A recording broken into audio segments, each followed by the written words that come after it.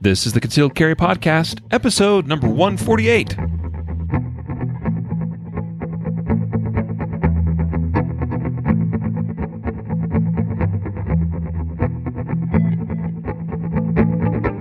Welcome to the Concealed Carry Podcast, part of the ConcealedCarry.com network. I am your host, Riley Bowman. Today I have on the show with me Jacob Paulson and a very special guest, Andrew Branca. How you guys doing? Great. Fantastic. Thanks for joining us today, Andrew. We're really looking forward to chatting with you for about the next 45 minutes or so. But before we get too far along here, today's episode is brought to you by Andrew Branca's The Law of Self-Defense. ConcealedCarry.com and the Concealed Carry Podcast has joined forces with Andrew Branca to bring to you the best legal education related to the law of self-defense. Trust me, if you ever have to draw or use your gun in self-defense, you are going to want to know how to minimize your vulnerability to prosecution and conviction by helping your defense team build the most compelling narrative of innocence. Andrew has the resources you need through live in-person courses, online training, his best-selling book, The Law of Self-Defense, and now newly released video DVDs. Check it all out at www.concealedcarry.com/LOSD. Andrew is, as far as I'm concerned, and you could correct me if I'm wrong, it might seem a little promotional or whatever, but I think you're just one of the greatest out there as far as helping people understand the law of self-defense. You really get it. So I think we got a lot we can learn from today in talking with you, a lot of value for our listeners of this podcast. Andrew, if you wouldn't mind just taking a moment and giving folks, if they've not heard of you before, maybe you could just tell us in a nutshell a little bit about your background, and who you are. Sure. Well, of course, I'm an attorney. I specialize in use of force law, meaning self-defense, defense of others, defense of property, and I have since 1998. So that's my only area of specialization. It's a very odd legal practice. Most criminal defense attorneys have a rather broader practice. They'll be doing DWIs or armed robberies or whatever the case might be. All I do is use of force law. And the nature of my practice is even more unusual in that I don't take direct clients. So all my clients are actually other attorneys around the country who are the lead counsel on their cases, and I consult to those attorneys on their cases. So my clients are other attorneys.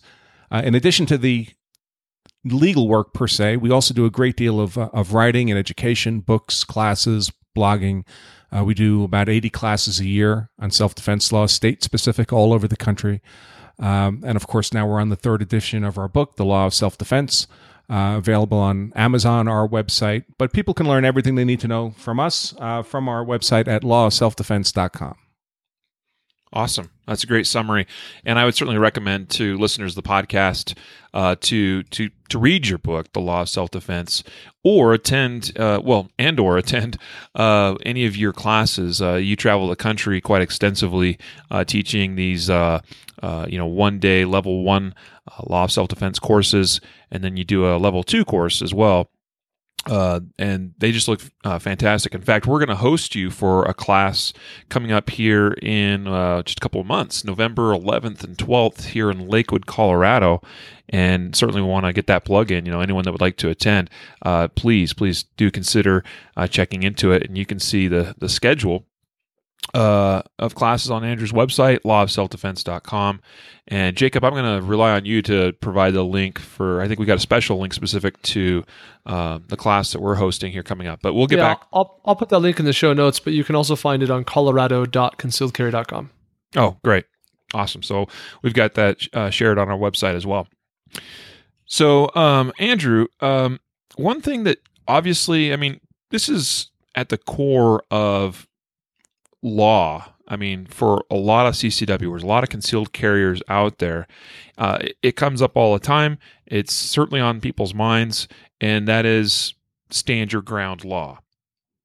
And as hosts of this, Concealed Carry podcast, and also through our website, concealedcarry.com, we get tons of questions and tons of comments that relate to stand your ground and other self-defense that are just we hear things all the time that are just crazy. And so if we could, I'd like to, kind of do a little bit of an overview of stand your ground law, what it is, what it isn't, maybe what some of some very common misconceptions are that you see that people have about it. So I'm going to kind of hand it off to you and let you take it away from there.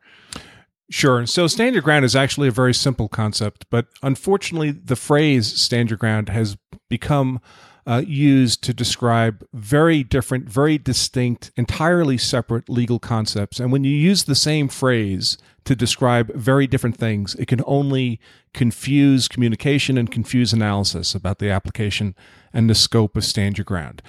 Stand your ground is best understood by first understanding that in any claim of self-defense, there are up to 5 elements that have to be present. If any one of those elements is missing, whatever your use of force was, it was not self-defense. And there's only 5, just like there's only 4 rules of gun safety. So this is not rocket science. Anybody can learn this. But the 5 elements are innocence, imminence, proportionality, avoidance, and reasonableness. Innocence meaning you can't have been the aggressor in the fight. Obviously, an aggressor cannot claim self-defense. Imminence meaning the threat you're facing has to be about to happen right now. It can't be some past threat that's over or some distant future threat. Proportionality has to do with the notion that you can only use as much force as necessary to neutralize the threat and no more than that. Avoidance is where stand your ground comes in. So I'll skip it for a moment, mention the 5th element, which is reasonableness. Everything you do, your perceptions, your decisions, your actions have to be those of a reasonable and prudent person. So where stand your ground comes into play is in that 4th element, that element of avoidance. And avoidance has to do with whether or not there's a pre-existing legal duty for you to retreat, if safely possible, before you can use force in self-defense. Now, most states do not apply this element of avoidance. Only 13 states apply the element of avoidance, impose this legal duty to retreat. 37 states do not. And those 37 states that do not are properly called stand your ground states. Because what the law says in those states is we're not going to impose a legal duty to retreat. You're entitled to stand your ground when you're attacked. That's all that stand your ground does, is it takes away what might otherwise have been a legal duty to retreat. It removes that legal duty from the equation. Now, stand your ground is not some weird parallel way of claiming self-defense. You don't choose between claiming self-defense and claiming stand your ground. All stand your ground says is all the other elements of the claim still exist and still have to be present. You still have to be the innocent party. You still have to be facing an imminent threat. You still have to use proportional force and no more. And your conduct still has to be reasonable. And if you meet those 4 conditions in a stand your ground state, that's it. That's all you need. It was self-defense. We're not going to impose the legal burden of retreat before you can act in self-defense. So that's literally all stand your ground does, is remove one of those 5 elements of a self-defense claim. Unfortunately, when Florida adopted stand your ground in 2005, they also adopted some other provisions in their self-defense law, notably self-defense immunity. And the phrase stand your ground has come to be used to mean both those things, removing a legal duty to retreat and qualifying for immunity from prosecution or from civil suit. But those are 2 completely different legal concepts. One of them, removing the duty to retreat, actually redefines what qualifies as stand your ground. Now you only need to meet 4 elements, not 5 elements. The other, self-defense immunity, has nothing to do with the definition of self-defense. It simply says if your conduct meets the definition, however it's defined, then you can qualify for immunity from prosecution and conviction. Properly, those 2 concepts should be stand your ground on the one hand when we're talking about having no duty to retreat, and it should be called self-defense immunity when we're talking about self-defense immunity. When we use the same phrase, stand your ground, to mean both, we only cause confusion. Yeah, I would like, Andrew, for us to talk a little bit more about the concept of duty to retreat in states where there is no stand your ground law or premise, where there is a duty. So those 13 states, which I realize is a minority, but can you talk a little bit more about, in those states, what is that duty to retreat? When does a person have a duty to retreat, or how much do they have to retreat? I've never lived in any of those 13 states. It's not something I'm intimately familiar with, and I think having some clarity on that for people who live in that in those states would be helpful. Sure. Well, would you like the list? This is a national podcast. Oh, I would love the list. Yes, sure. Please. So the 13 states are Arkansas, Connecticut, Delaware, Hawaii, Maryland, Massachusetts, Minnesota, Nebraska, New Jersey, New York, North Dakota, Ohio, and Rhode Island. So most of those are blue states, what we would think of as blue states, but not all of them. North Dakota wouldn't think of as a blue state. Ohio may be purplish, but large areas of Ohio would certainly are not blue. But most of the others are primarily what we would think of as blue states. Of course, there are blue states that are not on that list. California, for example, is a stand your ground state. But in those 13 states, essentially what the law says is before you can use force in self-defense, if you instead have a safe avenue of retreat available to you, you are required to take it, to take advantage of that safe avenue of retreat. Now, it has to be a safe avenue of retreat. You're not required to increase your jeopardy, and you're not required to abandon someone that you might have an obligation to protect. So you might be with an elderly parent or a small child. Perhaps you could safely retreat, but they can't safely retreat. You're not required to leave that person behind, even in the duty to retreat states. And on its face, it sounds like a reasonable policy. Why use force against someone else if you have the option of retreating? And by the way, I tell all my students that while I'm a huge advocate of stand your ground law because I think it's good public policy, they should all pretend that it doesn't exist. They should all pretend they live in a duty to retreat state. Because if in fact you have a safe avenue of retreat, getting engaged in a hands-on fight is absolutely insane. People need to keep in mind, there's no way to reduce the physical risk of a fight to zero. I don't care how many black belts you have. I don't care if you're a master class shooter in some competitive sport. I don't care how many handgun tactical training courses you've taken. It could just not be your day, and you could lose that fight. So the moment you go hands-on with someone, you've immediately incurred a greater than zero risk of dying that day. By the way, you've also incurred a greater than zero risk of getting convicted and sentenced to jail for much of the rest of your life. If you can avoid those risks by taking advantage of a totally safe avenue of retreat, and you don't do that, you're not the brightest cookie in the drawer. Now, having said that, the reason I support stand your ground laws is, unfortunately, when a duty to retreat exists, it's often abused by prosecutors and the criminal justice system because they lose sense of the very important context that it's quite one matter for someone who's facing an imminent threat of death to try to evaluate whether or not they have a totally safe avenue of retreat. And for other people, with perfect 20/20 hindsight in the safety of a prosecutor's office or the safety of a courtroom, to be making the same assessment. So I don't believe, I believe that if someone meets the other four elements, they're the innocent party, they're facing an imminent threat, they didn't use excessive force, and they otherwise acted reasonably, that they should not go to jail for the rest of their lives simply because someone with perfect 20/20 hindsight thought that perhaps they had a safe avenue of retreat. That's about it, I think. Yeah. Thank you. That's very helpful. There was, I'm frankly a little bit surprised at a couple of states you listed in that list of 13 states. Like you said, North Dakota, Nebraska, Arkansas. Yeah. It's like, wow, I had no idea. So, yeah, hopefully this is helpful for any of our listeners living in any of those states and or Ohio to understand that if they didn't understand that already. If we were to put that in the context of, say, like and maybe we'll come back to this a little bit later in the episode today, but if we were to put this in the context of a case, I don't know, dare we use George Zimmerman as an example of a, now he was in a stand your ground state. But if he was in Nebraska or Arkansas or any of these other, non-stand your ground states, would that case have been different? No, there was literally none of the prominent self-defense cases we see in the news are ever stand your ground cases. If we're using stand your ground properly, meaning the person had a safe avenue of retreat and didn't take advantage of it, when otherwise they would have had a duty. In the case of George Zimmerman, the duty to retreat, let's pretend Florida was a duty to retreat state. Even if it was, it wouldn't have mattered on the facts of that case because the duty to retreat isn't triggered until you're facing that imminent threat. In other words, you're allowed to talk to someone. You're not required to retreat until things are about to become to the point where you would otherwise be obliged to use physical force in self-defense. There's no duty to retreat yet. In the case of George Zimmerman, the first use of physical force was Trayvon Martin punching him and knocking him to the ground and mounting him. So immediately there was no possibility of retreat. And we know this because we have on the 911 calls from his neighbors that were all recorded, of course, so we can listen to those. 45 seconds of Zimmerman screaming for help while he was getting his head beat into a sidewalk, desperately trying to escape. If anyone's ever been in a position where they've been mounted by someone who knows how to fight, it's very difficult to get out of that position.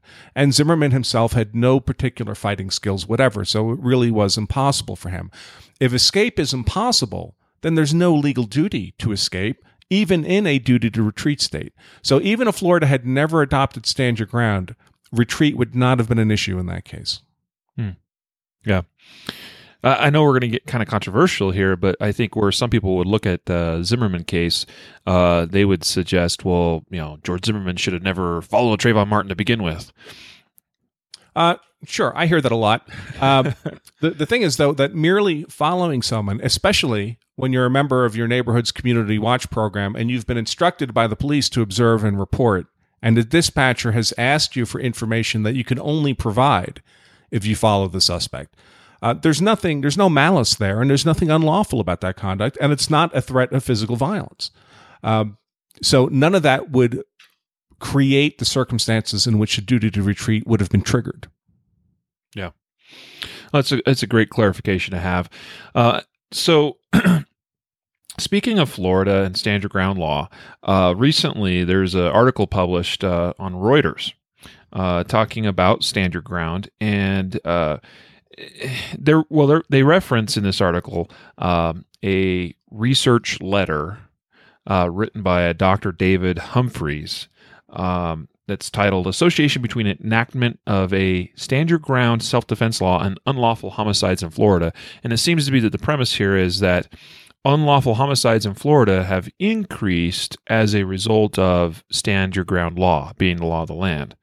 I've seen some, interesting posts on social media from you addressing this, and curious if we could get your thoughts on that. Sure. Well, this research letter by Dr. Humphreys is complete and utter garbage.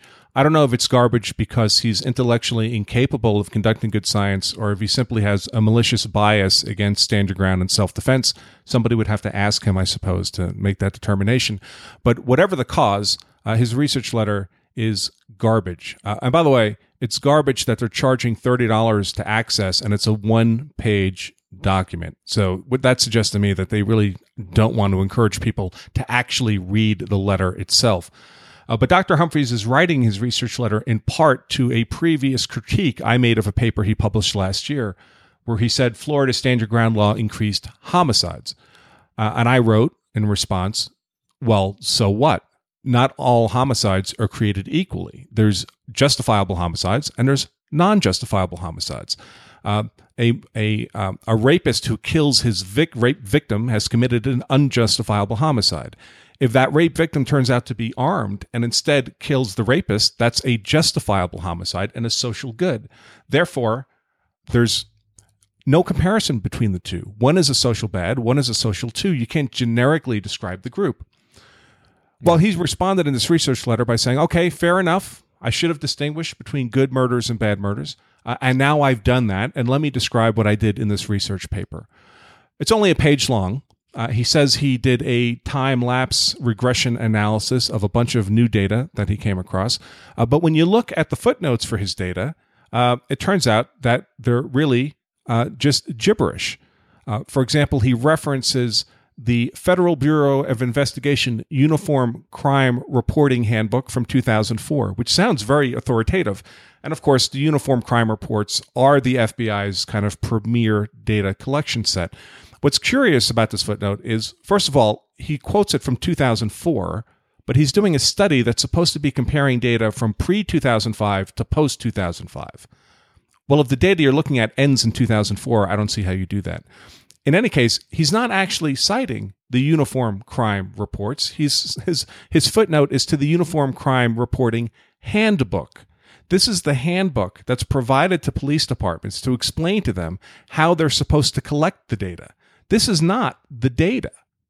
So he can't say he did a regression analysis of data that he got from the handbook when the handbook, in fact, doesn't contain any data. His next footnote is to the Violence Policy Center. Well, the Violence Policy Center is a well-known gun control organization that politically advocates for increased limitations on gun ownership by law-abiding people. That's their privilege. It's a free country. We have the First Amendment. They're entitled to do that. But Dr. Humphreys mysteriously fails to disclose this bias in his research. I would suggest that approaches scientific malfeasance when you're writing a scientific paper. Of course, It gets even worse than that. Because even if he had been looking at the uniform crime reports, they are about as authoritative a data set as we get, but they have their defects. And one of its enormous defects is in looking at justifiable homicide. They get it wrong from a definitional basis, and they get it wrong because of the nature of how a homicide is determined to be justifiable. So the uniform crime reports are literally an aggregation of the initial crime reports that are made by officers when they get to a crime scene or immediately following getting to a crime scene. So that patrolman looks at the scene in front of him, makes an initial determination of whether or not he thinks something's justifiable or not justifiable, writes it in his report. But it's in the very nature of justifiable homicides that if there's been a killing and there's someone there claiming self-defense, meaning they're conceding that they committed the killing, there's probable cause for an arrest. So the departments almost always make an arrest. That's the initial report. And then it's not until weeks or months later that a determination is made by a prosecutor or a court or a grand jury about whether or not that homicide was in fact justifiable. So just imagine any self-defense case you've ever seen, like the George Zimmerman case, where he was acquitted. Well, we know that as a legal matter, his homicide of Trayvon Martin was justifiable. That's what the acquittal means. But his entry in the uniform crime reports is that it was an unjustifiable shooting because that's the determination that was made on the spot at the time. So the data is extremely defective. And now either Dr. Humphreys knows this and he's choosing to use it anyway, or he doesn't know it, which suggests scientific incompetence. Right. That's such an important distinction right there, what you just explained a moment ago about how the crime data in the UCR from the FBI, that is collected by law enforcement officers.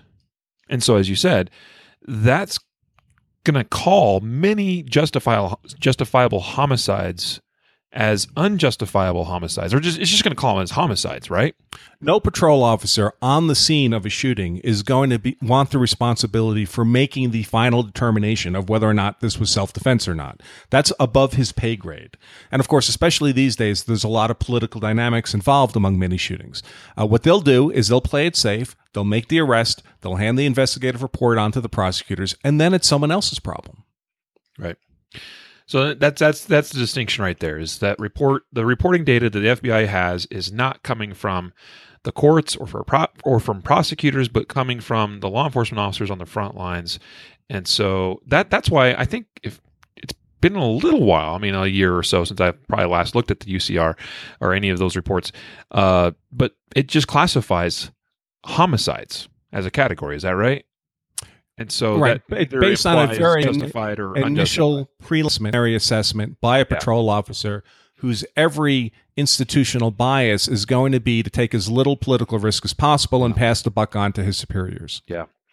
So, I mean, that just, like you said, I mean, that debunks a lot of what Dr. Humphreys is, pulling from. His data is not really data, or it's not relevant data to what, to the point that he's trying to make.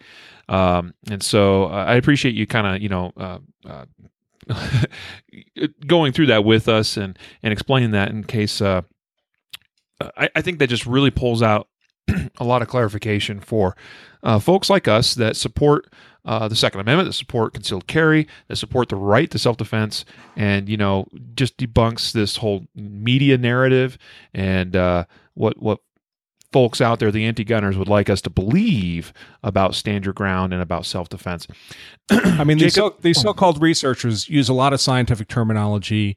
They make things sound very fancy. They talk about doing a uninterrupted time series regression analysis of their data, and there's lots of percentages and statistical terms of art. But we've all heard the phrase GIGO, right? Garbage in, garbage out. And if the data you're putting into the model is garbage, and this data is, you're not going to get anything but garbage out at the end. Yeah. Now, we talked about stand your ground. I think it's only fair to address castle doctrine, which is kind of the flip side of the coin. As far as stand your ground, typically we think of events that take place outside of a home. What about self-defense within a home? What are some maybe misconceptions that we see from CCWers about that, or anything that you could address about castle doctrine? So we have the same problem with castle doctrine as we do with stand your ground, in that the phrase is used to mean very different things. What castle doctrine really means, and the only way this phrase should be used, and I say that knowing that 99% of the people who use it are using it wrong and will continue to do so, but the only proper meaning of castle doctrine is that if you would have had a duty to retreat outside your home, you're relieved of that duty inside your home. Now, what this means as a practical matter is because 37 states are stand your ground states, there's only 13 states that impose a duty to retreat even when you're outside your home. So it's really only in those 13 states that you need the castle doctrine to be relieved of that duty when you're inside your home. So the proper understanding of castle doctrine is essentially it's like a mini stand your ground that applies in your house. Unfortunately, how castle doctrine is often used is to mean special privileges or considerations that might come into play when you're using force in the context of your dwelling or your place of business or your occupied vehicle, depending on the state. And I refer to all of these as highly defensible property to differentiate them from personal property. What a lot of states do is they provide special legal provisions for the use of force in the context of those special properties. Often what they'll do is they'll create a legal presumption that you were in reasonable fear of death or grave bodily harm if, for example, someone's forcibly entering your home. That's not really castle doctrine. That's defensive dwelling law, because it doesn't involve the issue of retreat. It involves whether even after retreat, you're still going to be required to meet those other elements of the self-defense claim. In this case, reasonableness. What the law is doing is it's basically giving you the reasonableness element if someone's forcibly entering your home. When we use the phrase castle doctrine to mean both those things, being relieved of a duty to retreat in your home on the one hand, and having special privileges with respect to other elements of the self-defense claim on the other hand, again, we only cause confusion. Yeah, Wow. That's a really important distinction. And I see that all the time. And I'm probably guilty of having done that as an instructor at one time or another, because, we love to have this sense that it's my castle, and if you come in here, then darn it, whatever. And so we love to latch on to terminology, Andrew, and unfortunately, because the rest of us aren't attorneys and we don't have any liability of saying whatever the heck we want, some of these things just kind of roll down the hill, so to speak, and they gain momentum and they embody a sentiment instead of an actual legal doctrine. I mean, that's right. And the difficulty is, and of course, I this is particularly poignant to me because I do teach in all 50 states, and I can tell you that castle doctrine, as properly defined, as I defined it, as not having a duty to retreat in your home, exists in all 50 states, and it means essentially the same thing. Defensive dwelling law varies in all 50 states. Colorado has its Make My Day law, a very aggressive defensive dwelling statute. Other states don't have that. They have their own versions that provide special privileges for using force in self-defense. And to use the phrase castle doctrine to put all those different approaches in one bucket could only cause confusion for people. Yeah. Yep. Love it. That's one of the best summaries, by the way, I've ever heard about castle doctrine, and provides a lot of clarification to people. I know, Jacob, you got some questions, but since Andrew brought it up, I just got to ask. We kind of broke down stand your ground, castle doctrine. So I think what you were suggesting, Andrew, is that many people will lump castle doctrine into Make My Day, or vice versa. And so, can you explain for us briefly what Make My Day actually is or is not? And I know, like you said, it varies a lot from state to state, but perhaps we could use Colorado as an example. Well, again, what essentially Make My Day or other defensive dwelling statutes. I don't want to get too deep into the weeds of Colorado because I know you have a national audience and it would be different for everybody. But essentially, what all these states do is they say, all right, outside of your home, you would have had to have met X number of conditions for your use of force to qualify as self-defense. We're going to excuse some of those conditions. And they excuse them in a variety of ways, normally by creating a legal presumption. So, of course, as we talked about, a couple of the elements that have to be present for a claim of self-defense is the threat you're facing has to be an imminent threat about to happen right now, and your use of force has to be proportional. So you can only use deadly force to defend against a deadly force attack. And your perceptions of all this has to be reasonable. Well, what a lot of states do, and effectively this is what Colorado's Make My Day law does, it says, well, if these certain facts exist, for example, someone's entering your home and there's a reasonable possibility they may use any force, not necessarily deadly force, but any degree of force against someone within that dwelling, it's presumed that you have a reasonable fear of an imminent threat of death or grave bodily harm. So that the law is handing you most of the elements that you need in order to be justified in your use of force against that person. Well, there you go. Yeah, that's a great clarification. And I love how you talk about the use of defense. Now here's one that will spin off of that along the same topic. And this is one of those like Jacob's soapbox issues. So Andrew, I'd love to hear your take on it. And that is this common perception that the car or vehicle is an extension of the home. And I think in a lot of conversations, people use that phrase to imply or suggest that in my vehicle, I can defend it as though I were in my home, or that I could defend it under the same criteria or rules as I could in my home. And that's a very far-reaching, I believe, maybe even myth. And I'd love to hear your take on that. Well, in some states, that's in fact true. So when I talk about highly defensible property, that always includes your home. Highly defensible property meaning the kind of property that gets these special privileges. But after your home, it varies a lot from state to state. Many states will include also your workplace. But sometimes only if you're the owner, not if you're merely an employee. So people have to be careful about that. Some states will include your vehicle, but only if it's an occupied vehicle. You're actually in it. Your car parked at the street with nobody in it is simply personal property. You don't get those special privileges.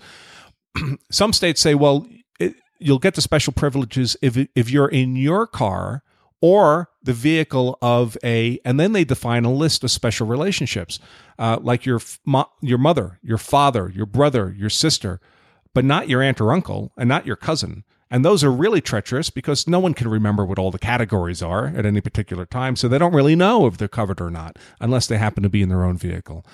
So what constitutes highly defensible property where you get those special privileges varies enormously from state to state. So that's why the classes we teach are state-specific classes. But there are, in fact, a few states in which if you're in your vehicle, it's treated for defense purposes exactly like the highly defensible property that is your home. Not every state, not even most states. Yeah, that's perfect, Andrew. That really helps because I think that's one of those things that perpetuates itself very quickly. That may or may not be a myth depending on the state. Is I think the main takeaway there. Here's another thought or question I might have, and this comes up all the time because obviously we operate the website concealedcarry.com. We get tons of people who comment on articles, and I love the conversation, love the discussion, love the community of our readers. But I often wonder, when I'm looking at some of the things people will write on our site, I think, man, am I ever going to get a court subpoena in the mail asking me to send, the comment from, John Doe from our website to some court proceedings, So I'm wondering, I guess, comments on websites, discussion boards, Facebook, bumper stickers on the back of someone's car, are these kinds of things that can hurt someone in a defensive case? Well, absolutely. Of course, it depends on the nature of what we're talking about. So I don't worry about things like having an NRA sticker on your car, for example. That's to me, that's totally innocuous. What I worry about are things that go to a person's state of mind. How do they think? How do they view the world? Bumper stickers like, keep honking, I'm reloading, or, only carry $20 worth of ammo on board, or things of that kind of thing. Even things like these terrorist hunting permits that some people put on their cars. That goes to state of mind. And heaven forbid you end up having to use deadly force to defend yourself against someone who's Muslim. That would certainly be used to suggest that you have a personal malice towards that group. And that could go a long way towards providing the prosecutor with that compelling narrative of guilt that he needs to sell to the jury. The same applies with things that people might put on their guns. Those Punisher backplates on Glocks, or wait for flash engraved on the crown of the muzzle. All of that suggests a propensity to use force under circumstances where it might not be legally warranted, or under circumstances that you personally think are justified, independent of what the law might allow. So I'm very much not a favor of any of those things. Also, people have to realize that everything they type on the internet must be presumed to be there forever. There's no such thing as erasing stuff off the internet. And I've had people come to me and I say, well, you're very inflammatory on your blog. Are you sure you want to be writing that kind of stuff? And they're like, well, if I ever get in trouble, I'll just delete the blog. Oh my God. I can't imagine anything that looks more guilty than that. I mean, it suggests that even you think that communication was bad, was wrongful. Now that you've decided to basically destroy evidence that the prosecutor would be seeking in the case. So I think people need to be prudent about what they say. Now, I think what can help people be prudent is if they actually know what's allowed. Unfortunately, we live in a world where it's not so much that people don't have a lot of knowledge about self-defense law. The problem is they have a lot of knowledge that's wrong. They've learned from anecdotes or stories or blog pages on the internet that unfortunately have no connection to what the law actually is. And when people believe they know the law, but their belief is mistaken, well, they often talk about the law in a mistaken way and conduct themselves in ways that are contrary to what the law actually is. And there's no excuse for that in the eyes of the law. Ignorance of the law is never an excuse. Mm-hmm. Yeah. Wow. Yeah, I mean, that's sobering, and I I hope people hear that, because, man, I see things, sometimes that I legitimately worry about some of our, things like, I'm glad he's dead, I would have shot him dead, and things like that, and I just think, whoa, my first concern is the ethical issues, of course, but then it always kind of comes back to me, man, I hope I never get subpoenaed for that one. It could happen. And, people need to keep in mind that what the law allows us to do to defend ourselves is not actually to kill people. That's not what the law says. The law says we can use as much force as necessary to neutralize that threat against us. That may be deadly force, and it may have a high likelihood of killing that person. But whether or not the person actually dies is irrelevant to our self-defense claim. All that's required for our self-defense claim is that's the amount of force that was required to neutralize the threat against us. Once that threat has been neutralized, whether or not the person dies is inconsequential to our claim of self-defense. Of course, it could affect the particular criminal charge we're facing, murder as opposed to aggravated battery, for example. But their death or survival has nothing to do with the elements of the self-defense claim that we will have to raise to justify that degree of force that we used. Yeah. This is probably one of the most interesting questions we've ever, I think, actually truly answered on this podcast. It's a question that we've received many times, and I don't know, Jacob or I have always known exactly how to answer that, as far as, this whole question of statements made on social, things we put on our guns. So I just hope those listening to this episode today are really taking that to heart. I've personally never been really one to put a lot of I'll call it bling on my guns. A gun is just a tool to me, and I put it in my hand and I pull the trigger and it does what I need it to do at the time I need to do it. I've not, it's just been recently I've ever even done a Cerakote job on a gun. But when you brought up this, putting a Punisher, emblem or something on the gun, or some statement, and you've engraved something on there, that's really transformed my own personal thought and opinion on that. I'm definitely never doing that. Just think about who the Punisher is, right? He's a character that uses force against quote-unquote bad guys outside the permitted boundaries of the law. So Do you think you're that guy? Are you role-playing that guy? Is that why you used force? Not because you had legal justification, but because you thought you had some kind of paralegal authority to use force against this person? I mean, these are doors you just don't want to open up to a prosecutor. You want to look like the most innocent person that prosecutor has ever seen. You don't want to do anything that could provide them, even with rhetorical points, that could be used to damage you. And let's face it, does the Punisher plate make the gun run better? Does it make you shoot better? Does it give you any advantage in the physical fight? No. So even if the chance that it would cause you legal problems is small, why incur even that small risk when you're not getting any benefit out of it? And remember, that small increase in risk, the outcome could be the rest of your life in prison. So the stakes are pretty high. Now, there are a lot of modifications I think people can make to a gun that are fine, and there's some that make me nervous. The ones that make me nervous have to do with how the gun fires. And what I really mean by that is the trigger and any safeties on the gun. In terms of safeties, I've known guys who shoot competitively, who shoot a 1911. Every once in a while, they bring the gun up. The trigger doesn't work because they don't have the grip safety depressed. So what do? They tape the grip safety or they pin it or something like that, which on a game gun, whatever, I don't think it's necessary. I think it's better if they learn proper technique.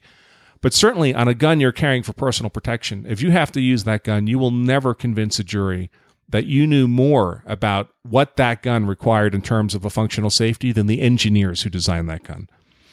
That'll never happen. In terms of a trigger, I don't have any problem with people doing things like smoothing a trigger out so it feels better or has a cleaner break. But I do get worried when people make big adjustments to the weight of a trigger. So they take a 5.5 pound trigger and they drop some kind of aftermarket trigger group into it, and now it's a 3.5 pound trigger. That's a problem on a number of levels. One is that, first of all, they're going to measure the trigger weight. So the forensics guys are going to know this does not have a normal Glock trigger in it. It's a much lighter trigger than Glock put in that gun. Now, unfortunately, what this opens up for is the prosecutor might try to argue that, well, sure, the defendant claims that he deliberately shot that person in self-defense, but we have reason to believe it was not an intentional shooting. It was a negligent shooting, hair trigger in the gun. And if he can successfully argue negligence to the jury, you lose self-defense as a legal defense. Because self-defense is only a legal defense to a deliberate act. It's not a legal defense to an unintentional act. So by put a trigger, that light a trigger in the gun, you've opened the door to losing self-defense as a legal defense entirely. And by the way, if you put a 3.5 pound trigger in a gun, as opposed to half, is it in fact more likely that you might have an accidental discharge with a trigger that much lighter? I suggest, yeah, that's a definite possibility, especially on a gun like a Glock that doesn't have any manipulable safeties on it. All that ever needs to happen is for that trigger to be depressed, and that gun will discharge. So, are you aware of any specific cases where these sorts of things have come into play? They've been brought up in the courtroom. I get asked all the time, and the simple truth is it doesn't matter. So let me explain what I mean by that. These arguments, when lawyers talk about cases, when we research cases and we're learning the law from the case law, the court decisions, what we're talking about is appellate court decisions, the Court of Appeals and the Court of Estate. Those are the decisions that are captured by the criminal justice system in a way that they're subject to research. And there's a reason for that, because those are the court decisions that have precedents that control other courts. What happens at the trial level is not captured in any way that can be researched. Of course, in the courthouse, there's a box in the basement with transcripts for that particular trial, but that's not researchable by anybody. And the reason what happens at a trial is not captured is because nobody cares, because it's not controlling on any other court. It's not even controlling on that same judge in a different case. So because it's not controlling, nobody bothers collecting the information. As a result, we literally have no idea what arguments are being made at the trial level unless we happen to personally be involved in the case, or the unlikely event of some accurate reporting about what's going on. I can tell you that I've seen plenty of cases in which prosecutors make arguments about unbelievable things.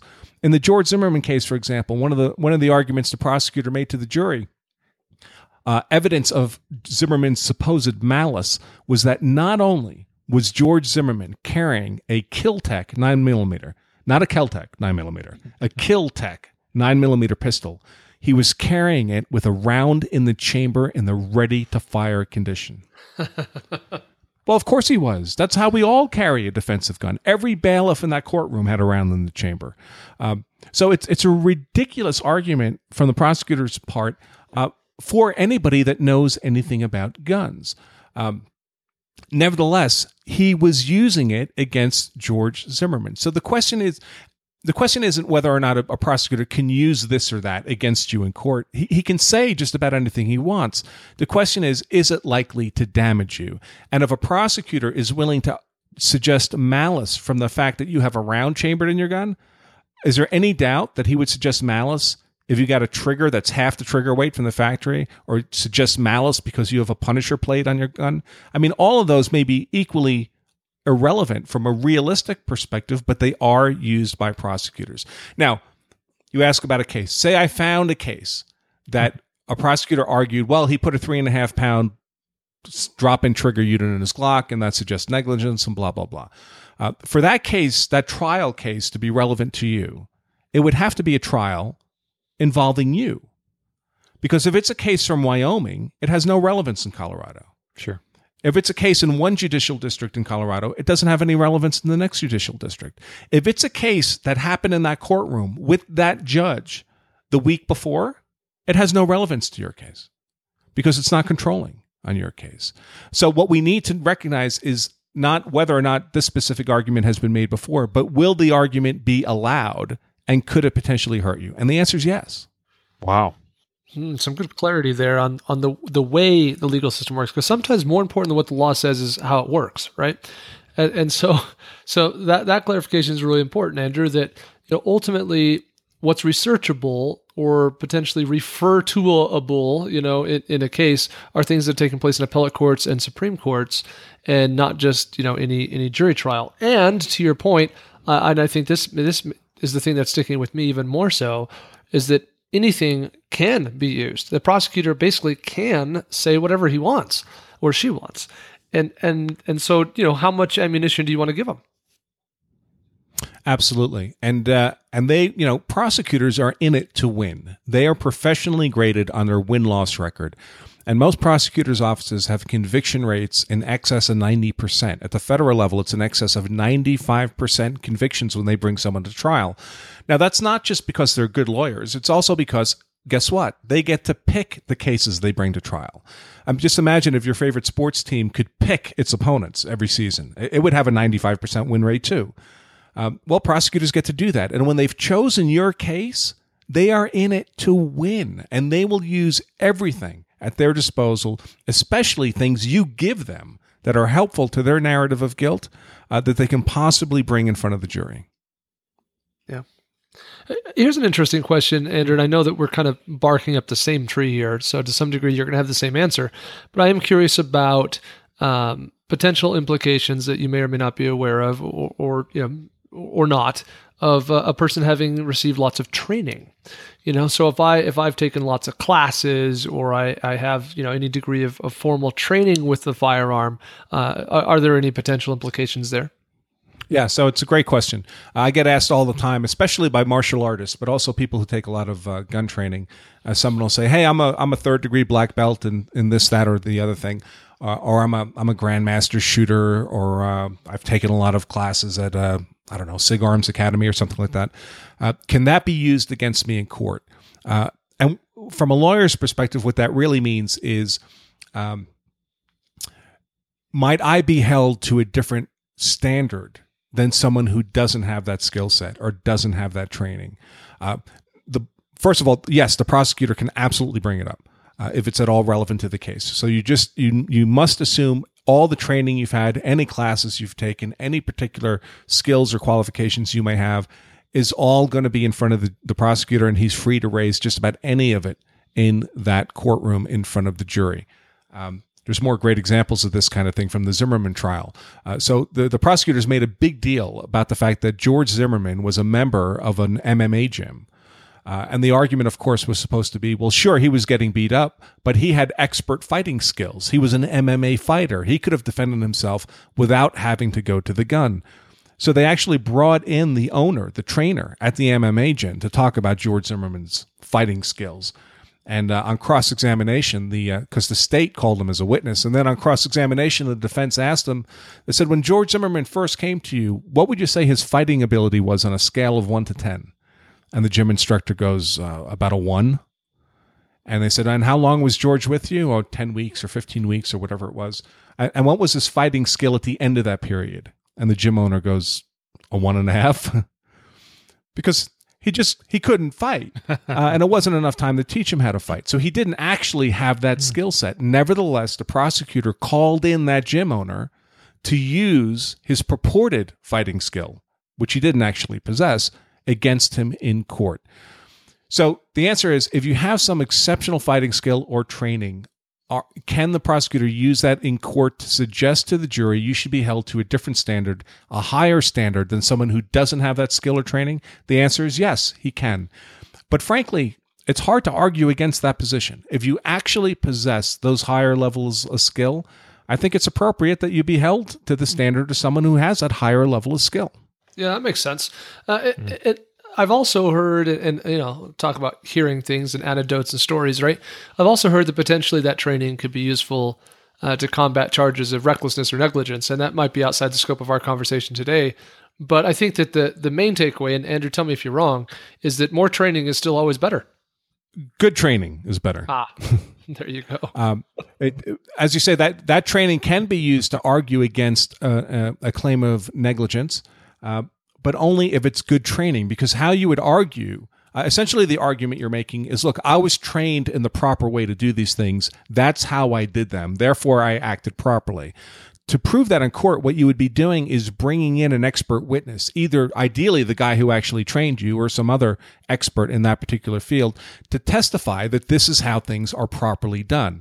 If you've gotten bad training from someone, either you're not going to be able to find an expert witness willing to say that bad training was how it should be done, or you're going to have to bring in your bad instructor and watch him get destroyed on cross-examination. So neither of those would be good. So I always urge people, when you get training, get it from people who actually know what they're talking about and who will be presentable, if necessary, to be your court. Yeah, great summary. What would you say, Andrew, about imagine we just had an incident, and obviously law enforcement would be called to the scene. Could you walk us through the ideal scenario, like the ideal steps to take, assuming, and I don't know whether you want to think of it, I don't even know if it matters if you're at home or if you're out on the street, but I just fired shots. Okay, so from the moment that the last shot's fired, my threat is down. Don't know if he's dead or alive, doesn't matter. All I know is he's stopped being a threat. Walk us through the next steps, and what's the ideal as far as strengthening our position, as far as protecting ourselves legally, and if we have to develop a self-defense, position, how do we go about doing that in the best way? I think there is an optimal approach to take to this, but I've become increasingly cautious over the years about how realistic that optimal approach may be for many people. One of the things we started doing in our live classes just in the last year is at the end of the class itself, we then have an optional simulator that people can run through, a self-defense simulator. And they have to face a video threat, and then they have to solve the problem using or not using an IR pistol. And then they have to engage in a legal debrief with the rest of the class. They have to tell us what they saw, what they did, and why they did it, what their legal rationale was based on what they learned in the course of the class that day. And what I found is the amount of stress that students experience going through the simulator is unbelievable. They can't remember what they saw. They can't remember what they did. And it's very difficult for them to explain what they did in a legally sensible way. And this is in a simulator. I mean, there is no threat. There is no actual danger to them. So what I worry about is that I present what I think is the optimal approach, but under the stress of the aftermath of a use of force event, people won't be able to restrain themselves to that optimal approach, because the optimal approach is just a few very specific things. I don't want you saying more than that. It's always an option to say less than that, even to say nothing. And many people advocate the say nothing approach. So my concern is if people know they can limit themselves to these very specific things, I think they leave value on the table by saying nothing. On the other hand, if they can't limit themselves to those things, I think the danger they incur by talking too much is enormous. So this optimal approach is not for everybody. Now, I don't know everybody, right? People know themselves better than I know them. They know how they tend to respond to stress and so forth. So I can't tell people what to do or not to do. I just want to make sure people understand that when I talk about these specific things that can be helpful, it's not intended to be a mandate or you must do this or you've lost everything. It is just that, an optimal approach being suggested for their consideration. The main things I suggest is most of what you might say are things you're going to have to say anyway. Things like your name. If you're calling 911, of course the call is being recorded, you have to give them your location. I mean, the only reason to call 911 is to have resources sent someplace, right? So you have to give them your location. I think there's no harm in telling them right up front that I was attacked and I had to defend myself. It's very good to get self-defense in the record right away. I read plenty of appellate court decisions where the appellate courts, and now we're talking years after the events, years after the trial actually happened, the appellate courts are still mentioning that, sure, the defendant claimed self-defense at trial, but he didn't say a word about it at the scene. They pay attention to that kind of thing. So I think it's a real risk that devalues your later claim of self-defense if you don't mention anything about that when the police first show up. And by the way, you're going to have to claim self-defense anyway, right? This is not a secret. If you're going to be justifying your use of force against another person as self-defense, eventually you're going to have to say you acted in self-defense. I think perhaps the more controversial suggestions are not when you're talking with 911 because they're not physically on the scene, but when you're dealing with the responding officers who come as a result of the 911 call, they are physically on the scene. And what I worry about there is with the say nothing approach, is that, say you're attacked by somebody with a knife and you end up drawing your pistol, you shoot that person, they get knocked down, you call 911, the police show up, but their knife went sliding under a truck. Are you not going to tell the police officers that guy's knife went under that truck? Are you going to say nothing to those officers? Because if that knife is not recovered, if it's not in evidence, it doesn't exist for legal purposes. It's speculative. It's imaginary. And that is your justification for shooting that person.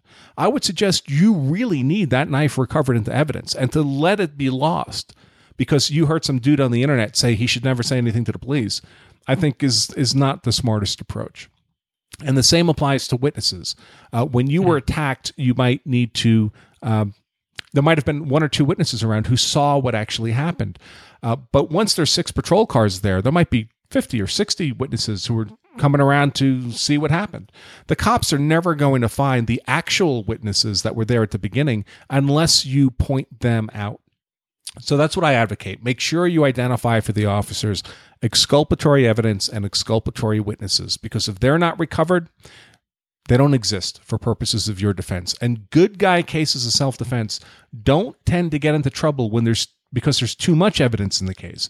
Good guy claims of self-defense tend to get into trouble when there's too little evidence in the case, and our claim of self-defense begins to look speculative or imaginary. Yeah, but good. If your practical options are say nothing or blather away endlessly, you're probably better off saying nothing. However, if you've thought about these issues enough, you've given it deep consideration, and you feel that your nature is of the sort that you can keep at least that level of cool, even if you've just shot and killed somebody, I think there's a lot to be said for that optimal approach. Yeah, that makes sense. Yeah, and I really appreciate your kind of practicality of, well, this would be ideal, but given your options, you need to make the best decision.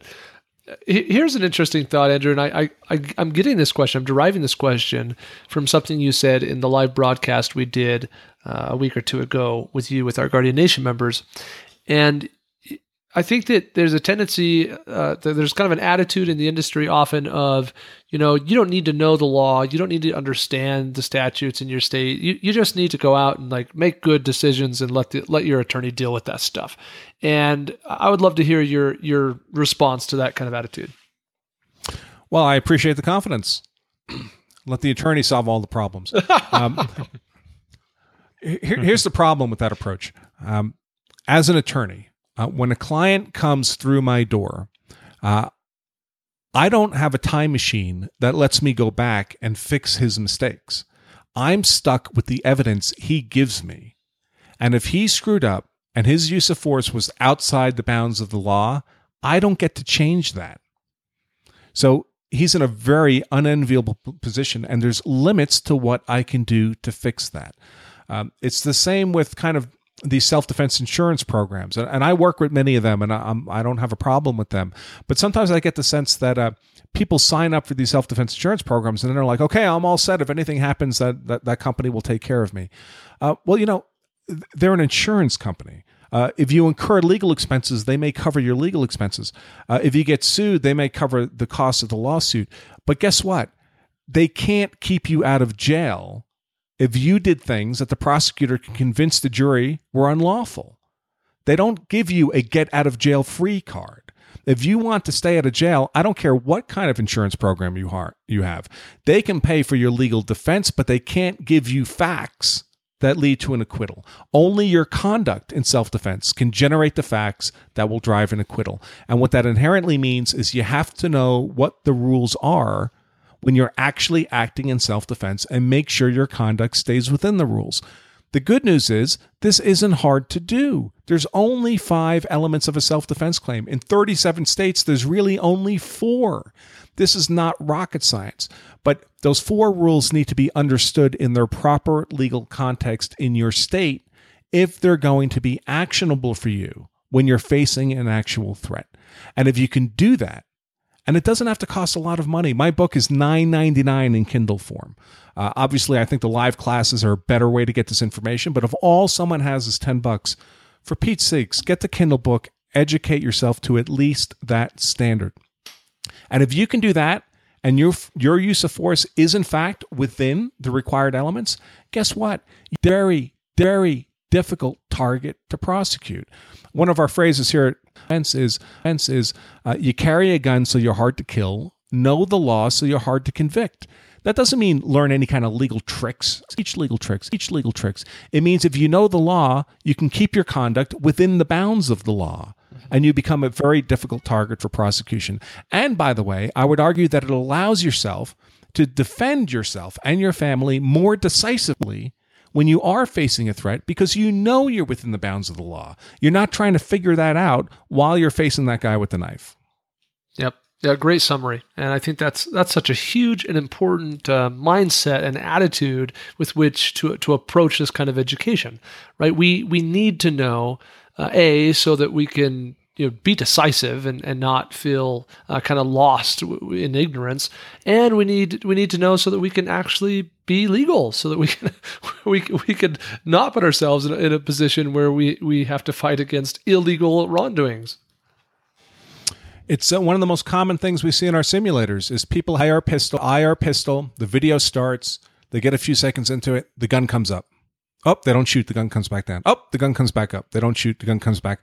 They're not able to act decisively. They're not sure that bringing the gun up and breaking the shot is the right thing to do when we see the gun come up and down half a dozen times before either they get killed by the simulator or they decide to shoot the simulation. It's a very serious problem. One of the things we do throughout our live classes, especially, is I urge people, like I have on this podcast with you folks, I urge people, don't get into fights you don't need to get into. The moment you go hands-on, you've incurred a greater than zero risk of dying and a greater than zero risk of going to jail for the rest of your life. Don't incur that risk unless the stakes are worth it. But if the stakes are worth it, have no other option, then you need to be able to fight 150%, decisively, all out, because your life and the life of your family is at stake. When the stakes are worth it, you got to be prepared to fight, but you have to know where that line is, or you're hesitant and indecisive. And there's nothing worse than an indecisive defense. Yeah. Yep. Great advice. Probably start thinking about wrapping it up here, but I think there's one question we've got to get out there for folks. It's something we've talked about a little bit, but definitely I think that you're the man to provide some answers on this as well. Let's suppose that we've just had active, event. We just had to use deadly force, kind of going along with that, next steps thing.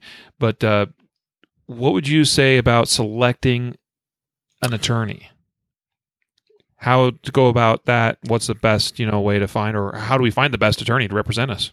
A lot of people think they imagine that people have an attorney that's ready for them to call. That's generally not the case for most people.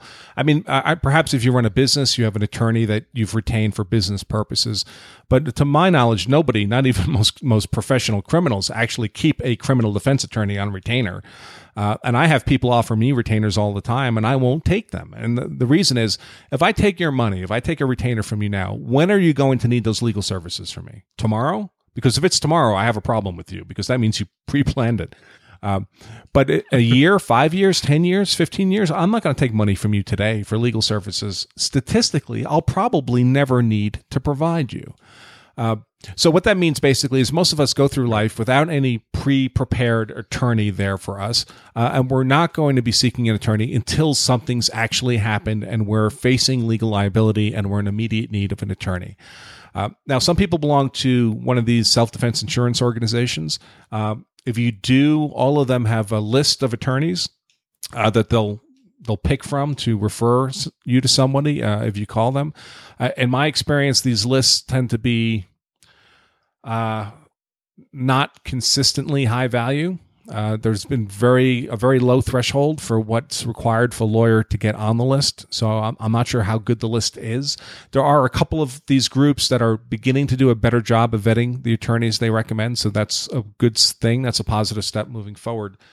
But what I generally tell people is the best thing you can do in terms of picking an attorney is to do what my students are doing as I'm talking to them, which is learning the law of self-defense, learning enough of the law so that when you're talking to an attorney, when you're basically interviewing an attorney to represent you, you have enough of a foundation of knowledge to know what questions to ask and to have some idea of what kind of answers you should get back. And that way you can make an informed decision about whether this is the attorney for you. Remember, you're going to be living with this guy. If you've killed someone and you're being tried, you're going to be living with this attorney for a year, year and a half, maybe longer. So this is somebody you really need to have a lot of confidence in. This is a long-term relationship. Now, I would distinguish between that guy or gal and whatever attorney you may initially use to go to your arraignment and arrange for your bail and that kind of stuff. That kind of stuff you don't need a legal genius for. Any criminal defense attorney can do that, and you're not stuck with that guy. So in my opinion, you can use just about anybody to go to your arraignment, get your bail set. And then once you're out on bail, you can interview as many criminal defense attorneys as you want at your leisure until you find one you're really comfortable with. Yeah, good advice. Awesome. Gives us folks a lot to think about, I think. And, I think what I take away from that for me personally is that I'm going to, and to some extent I've already done this, but I'm going to do the research ahead of time. And not like I'm planning or expecting to need an attorney, but it's not, in my opinion, that hard to do a little bit of research, see what attorneys are out there that are good attorneys, get some recommendations from folks, and go, okay, if I get in trouble, I'm going to call this guy, or I might have 3 names, of reputable, solid attorneys ahead of time that I can go, I'm going to call him, or I'm going to call him, or I'm going to call her. And at least I've got that kind of, I've got that knowledge ahead of time as to who I can call, so I'm not just fumbling, through the phone book. There is no magical attorney. Right. Okay. There is no one attorney who's going to be able to do things for you that another competent criminal defense attorney can't do. As long as your attorney's competent and reasonably experienced, he'll probably do a good job for you. Far more important than that particular person is the facts you give him, the material you give him to work with, because that can't be changed. So as long as you've made the effort to learn what the rules are, you kept your conduct within the rules, you've given your attorney, whoever they may be, a vastly easier job than if you're handing him an inherently defective narrative of self-defense, because he can't fix that. Mm. Mm-hmm. Yeah. Yep. You need to be prepared personally. And pick an attorney as long as it's, not Saul Goodman, right? Oh, I don't know. Saul would probably do a pretty good job, actually. Especially if you give him good evidence. He's a good storyteller. Anyway. Well, Jacob, do you have any other questions? No, this has been helpful. And I would encourage listeners, if you have questions that you want us to follow up with Andrew, send those to us. I would foresee that as we gather together a handful more questions, we'll invite Andrew back. He's very gracious. He's very giving of his time, and we're happy to have him back. So if there's things you really want Andrew's take on, submit those to us, and we'll build those up, and we'll hold on to them until the next time. If you're interested in our book, if you're interested in one of our live classes, we do have an instructor program, which is essentially the equivalent of a law school semester-long class on use of force law for people who want that high level of education. And just this week, we're finally, after much demand, launching a DVD version of our live classes. And of course, we have the live classes themselves, and we do those all over the country, all 50 states. We're scheduled right now all the way through June of next year. Right. And we feel so fortunate that you found an opening for us in November. I was already aware that you were booked way out, and I was so thrilled when you said, hey, guys, I got a weekend in November. So just as a reminder, I mentioned it earlier on in the podcast, November 11th and 12th in Lakewood, Colorado. Andrew will be there teaching his level 1 and level 2 classes. Go check it out, colorado.concealedcarry.com. You'll see it on our class list there. Click on that link. It'll take you to his site to get signed up for that class. Yeah, and I would just reiterate the importance of taking, one of these classes all around the country, almost in every state, wherever you might be, you're going to find one of these events available. And Andrew, just quickly to clarify for us, level 1 versus level 2 class and how people approach that. Sure. So the level 1 is our full day of instruction on the law of self-defense, where we cover these 5 elements of what makes up a self-defense claim. And when I say we cover them, we describe the element. We describe how people typically get in trouble on the element, how they lose that element and therefore lose self-defense. And we illustrate that element in that particular state's statutes, court decisions, and jury instructions. So people know that this is the law, not just because Andrew Branca is saying so, but because they see the law from their state, so they know it's real. We also talk about defense of other mass shooting types of events. We talk about defense of property. We have an hour-long segment where we talk about dealing with the police and the use of force event, obviously in a lot more detail than we were able to do here in this podcast. We talk a lot about building a legally sound self-defense strategies, using those legal principles we've learned to choose self-defense strategies that put you in the best position to win not just the physical fight, but if you use those strategies to also be well positioned to win the legal fight that's likely to follow.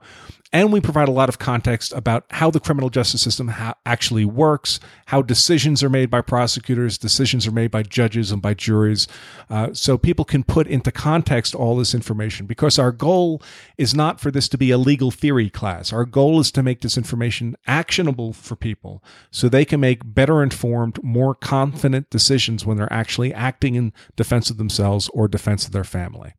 Now, in that level 1, I said we illustrate all these legal principles with law from that actual state. Often we'll use a court decision. Court decisions are very important because it's in the courts where the law is actually defined. A lot of people, they take a CCW class and the instructor will read them the statutes from their state, and that's awesome. That's an essential step, but it's not an adequate step to understand the law, because statutes are best thought of as the legislature's intent, what they would like to see happen. But statutes don't have any effect in the real world by themselves. They don't have any effect until they're interpreted and applied by judges to real people in real cases. And it's not unusual for courts to interpret and apply statutes in ways that seem at variance with the plain English reading of that statute. And what we tell people is if you've read the statute, but you haven't read the court decision that applies that statute, you don't really know what that statute means, because it doesn't mean what the legislature hoped it might mean. It means what the courts say it means. And that's what we cover in our level 2 class. In our level 2 class, we take 10 to 15 of the most important self-defense appellate decisions from that particular state, and we break them down in great detail. So who were the parties involved? What were the facts of the fight? What happened at trial? What was the verdict? What is the basis for appeal? What is the appellate court's analysis, and what conclusion do the appellate courts come through? And this is exactly the way that lawyers learn what the law actually is for when they're practicing with their clients. So that's what we do in our level 2 classes. I have to say it's a much more technical class. So typically about half the people who go to a level 1 go to a level 2. It's not for everybody. But for people who want to be able to understand the law at the same level as a criminal defense attorney would understand it, that's what the level 2 course is designed to do. Mm-hmm. Perfect. Thank you for that summary. Yeah. So I would just really, really strongly urge all listeners of this podcast to go to the website, lawofselfdefense.com/events. You can see all the upcoming classes all across the country. Find the next one, because these things do book up. And I'll add just a little hint here that Andrew didn't mention. That is, you might just save a little bit of money by booking in advance. So get on it and go find a class near you. So I just mentioned the course on the 2 courses, the level 1 and level 2 courses, coming up on November 11th and 12th here in Lakewood, Colorado. If you're able to be here for that or to travel in for it, definitely encourage you to check that out. But also just a reminder that today's sponsor of this episode, and I might add he's going to be a sponsor going forward for a lot of our episodes of the Concealed Carry podcast, is Andrew Branca's The Law of Self-Defense. Whether it's the DVDs, his online training, in-person courses like I just mentioned, or even the book, please go check all those resources out. You're not going to want to miss out on all of the great education that Andrew has made available. So go check it out at concealedcarry.com/LOSD. Definitely would encourage you to take advantage of those resources. They're out there. Andrew has spent a lot of time putting it all together. And it is by far and bar none the best legal self-defense training out there, without a doubt. And Andrew, thank you so much for your time today. We appreciate you joining us for this episode of the Concealed Carry podcast. Thanks for having me.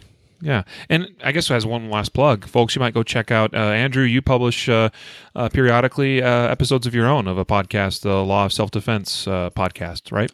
I do. It's sometimes occasional. I'm not as rigorous about it as a good podcaster ought to be. I don't really know how to direct people to it, unfortunately, but if you search Law of Self-Defense on iTunes or Stitcher or any of those ubiquitous podcast carriers, you can find it. And we often also put it up as kind of a visual podcast on our YouTube channel, which, again, you can find just by going to YouTube and searching for Law of Self-Defense. Great. Well, there you have it. Once again, thank you, and thank you, Jacob. We appreciate it, and we'll hopefully talk to you again soon in the future, Andrew. Take care. Sounds good, guys. Bye-bye.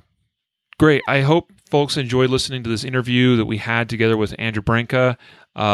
Really great stuff. I think I'm going to have to go back and re-listen to this episode again. This is one of those I'm just going to have to do that because there was so much information packed into this one episode today that it's going to take a couple of times, I think, listening to really digest it all. And I think you're probably in the same boat, Jacob. Absolutely. Yeah. I mean, there's a lot of these things that you hear it and it makes sense, but did you really internalize it? I mean, did it really become part of your deep down understanding of what we're doing? Yeah, absolutely. So, another great episode today on the Concealed Carry podcast. And as is typical of our Wednesday episodes, we just had Andrew on for the interview. We had to let him go. But as is typical, we always have a pick of the week. And so Jacob and myself, we've got our picks. And yours is a cop-out. Yeah, I was going to say it is a cop-out. But you know what? I've been saving this pick for some time. It was actually, I think, a pick of Mike Seeklander last week. And I was like, dude, like that was totally going to be my pick. One of I was saving it really for this episode today. And that is The Law of Self-Defense, the book. We've mentioned it. It's in the sponsor message. Obviously, Andrew talked about it. But you just got to go get it. Mm-hmm. And I mean, if you got a Kindle, $10, I mean, that's a no-brainer. And even at $24.99, the hard copy book, it's just hard to beat for the information, the wealth of knowledge that's packed into those pages. So just go get the book. I think that's a great place to start and a great introduction. And then you'll definitely want to take advantage of his live in-person courses, his online training, or his DVDs. Mm-hmm. Yep, love it. Got the book right here. Yeah. And Jacob, what's your pick this week? the Viking Tactics light mount, or the VTAC light mount, as some people would say. So I recently did a video. I think we published it on YouTube and everything, kind of talking about where to position your light, where to mount your light on your rifle, on your defensive rifle, your carbine. And in that video, I kind of showing people the mount that I use, and I use the VTAC light mount because it's got all the good versatility in terms of where to mount your light on your rifle, but more importantly, it has this really cool shim that allows you to use the same mount with either a smaller or larger diameter bore of a flashlight. And it has this really clever kind of groove that allows that I can mount a light that has a clip on it without removing the clip, which is a nice feature. So it's very economic, very affordable. It comes in several colors. They're available for sale on our site, the Viking Tactics light mount.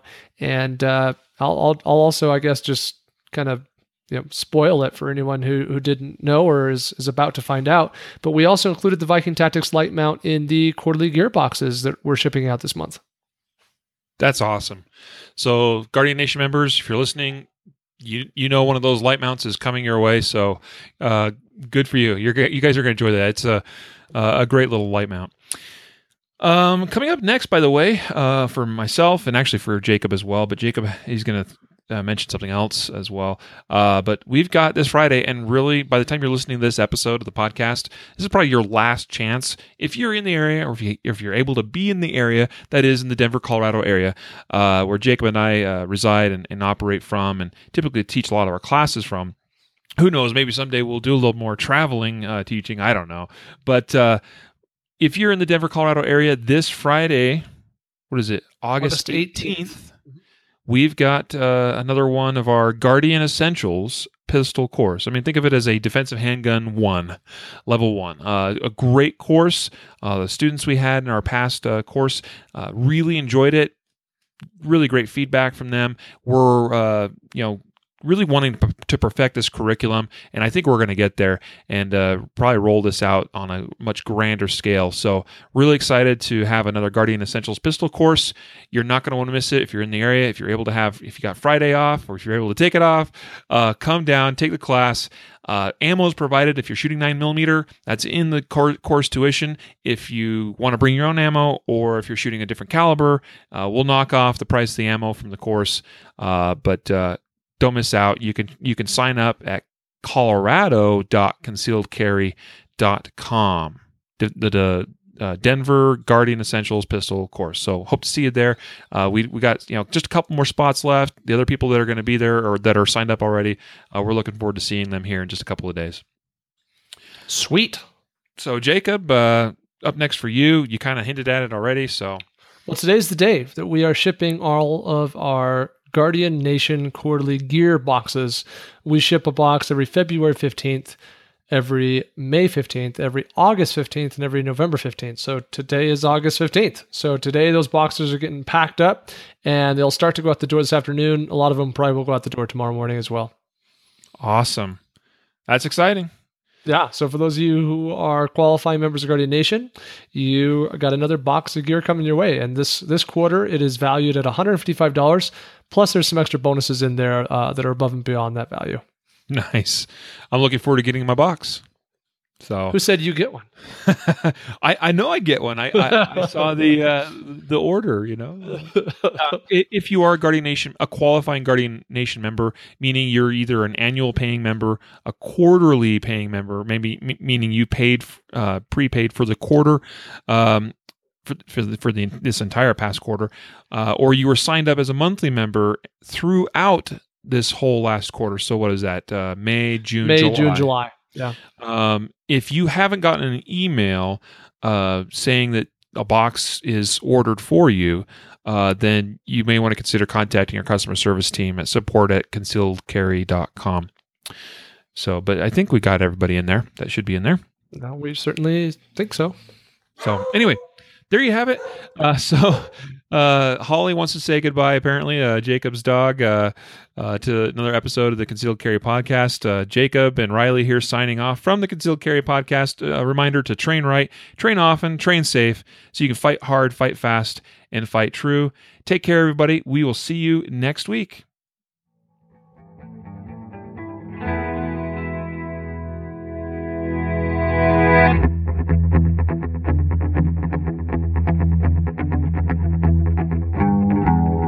reminder that laws vary from place to place, and we encourage listeners to seek local legal advice to understand applicable laws. The Concealed Carry Podcast, Concealed Carry Inc., ConcealedCarry.com, and their affiliates strive to share insights and stories about firearm-related incidents and laws, but things could be different where you live, or laws may have changed by the time you listen to this. We cannot be held liable for your actions based on the information shared in this podcast.